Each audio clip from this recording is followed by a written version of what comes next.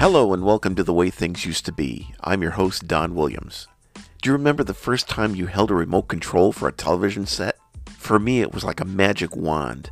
When I come back from the short sponsor break, I'll tell you a little bit about the history of the remote control and how it changed our lives forever.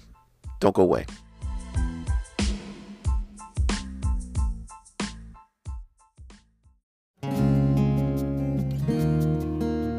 Welcome back. So, the remote control has been part of our lives for many years.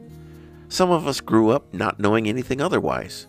You press the buttons and they magically changed the channel or adjusted the volume. This was a far cry from having to get out of your comfortable chair and change the channel. All you had to do was point this device at the set and let technology do the rest. Some early remote controls worked on a sound basis or a series of different sounding clicks. This is where the term clicker originated from. The Philco company had the Directa, and the RCA company had the Space Command. Sounds pretty futuristic for something that was totally mechanical. A microphone on the television would hear these clicks and perform the appropriate function. These clicks were at slightly different pitches, so the TV knew exactly what to do. Now, the problem with this setup was sometimes sudden noises in the room would fake out the television and make it do weird things like change the channel or turn it off. However, it was a small price to pay for the luxury of controlling it from your chair. These remote controls were called mechanical remotes because they required no batteries. But with these, you had to exercise caution and not put it too close to your ear because you might damage your eardrum.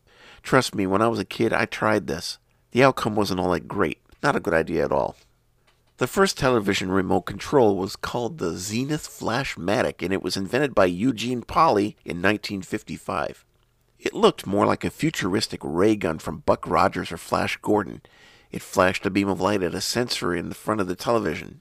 Actually, there were 4 sensors on the front of the television, 1 in each corner. Depending on what you wanted it to do, you pointed at the proper corner of the set. This seemed to work okay, but it suffered similar problems that the clicker did. If the lighting in the room wasn't just right, it would interfere with the Flashmatic's functionality.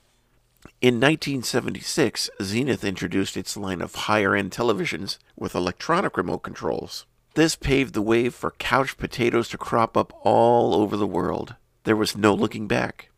If you didn't have a remote control on your TV, then you just needed to upgrade to a new one. Wired remote controls were out there too, but they were more for cable boxes than anything else. In the late 70s and early 80s, these wired remotes looked like a calculator. They had a numbered keypad and a simple 2-digit display to indicate the channel you were on. But it enabled anyone to have a remote control on their television, even if it was an older set. Some early models of VCRs in the 1980s had wired remotes as well. I had a Toshiba Beta video recorder back in the early 80s, and it had a wired remote. It allowed for play, stop, record, fast forward, and rewind. It was very similar to the wired remote control on a toy dog. You know, the ones that used to be able to sit, bark, and actually flip, all at the touch of a button. Just when I thought I had the latest and greatest with that wired remote on my VCR, then came the wireless remote control on the VCR. That made me feel less than adequate. Bummer. The biggest problem that plagued electronic remote controls, and is still a problem today, are the batteries. When they start getting low, not all of the buttons work, or they might just wig out and do something really weird. I don't know about you, but I've done everything to squeeze all of the life out of batteries by opening up the compartment and spinning them around, or smacking it in the palm of my hand. Sometimes these methods worked for a little while. But when the batteries are corroded on the inside, it takes a little more than smacking it around to make it work again. In today's world, everything has a remote control, from the latest 4K smart TV to the LED lights that light your home. Even some car stereo systems have a remote control. And there's even apps for your smartphone to turn them into a clicker or remote control as well. How about that training collar for your dog or the garage door opener? Really, is there anything that isn't capable of having a remote?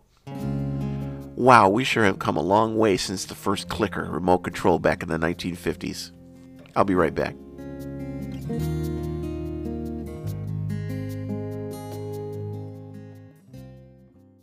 So I found a couple of YouTube videos and I wanted to share the audio portion of them with you, kind of demonstrating how these remote controls worked back in the early days. Check them out. For those who don't have a butler, Zenith suggests Space Command remote control. It changes channels. It changes sound levels. It even turns your TV off. or on, without wires or batteries. Space Command Remote Control is available in a full range of screen sizes, and it's now standard equipment in the new Zenith Space Command line.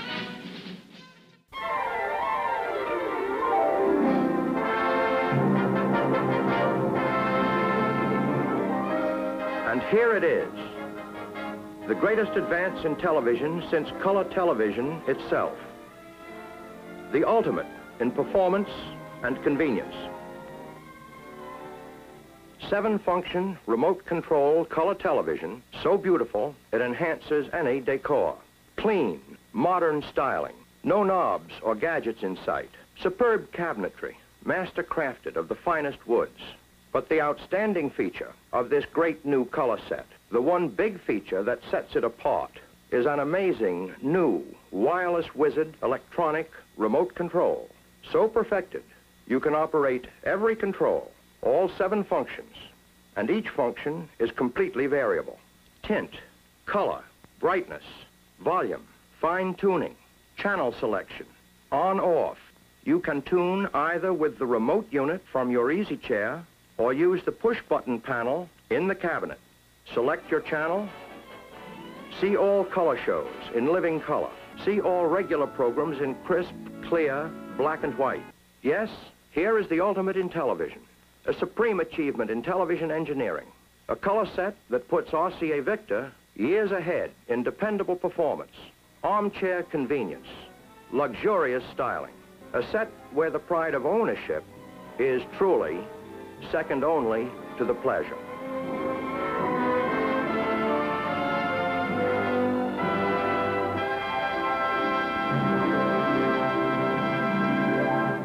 Wow, they made such a production out of the use of a remote control. It amazes me how much effort they would put into advertising something like that. Well, thanks for taking this little walk down memory lane with me and talking about remote controls. It seems like something we just take for granted every day anymore, but there was a time when it was new and it was exciting. So thanks again for listening, and I will talk to you again soon on The Way Things Used to Be. And don't forget, you can always email me at donald9360@gmail.com. Send me your suggestions and ideas for a future podcast. I'd love to hear from you. And don't forget, I am working on The Way Things Used to Be book project. It's coming along quite nicely, and I'm hoping to have it out sometime during the winter. So keep listening to the podcast for further updates. Talk to you soon. God bless. The Way Things Used to Be is copyright 2022 by Don Williams. Some of the music used in this podcast is copyright 2022 by Anchor.fm. Other music used in this podcast is copyright 2022 by Seagate Productions Incorporated and is used under license.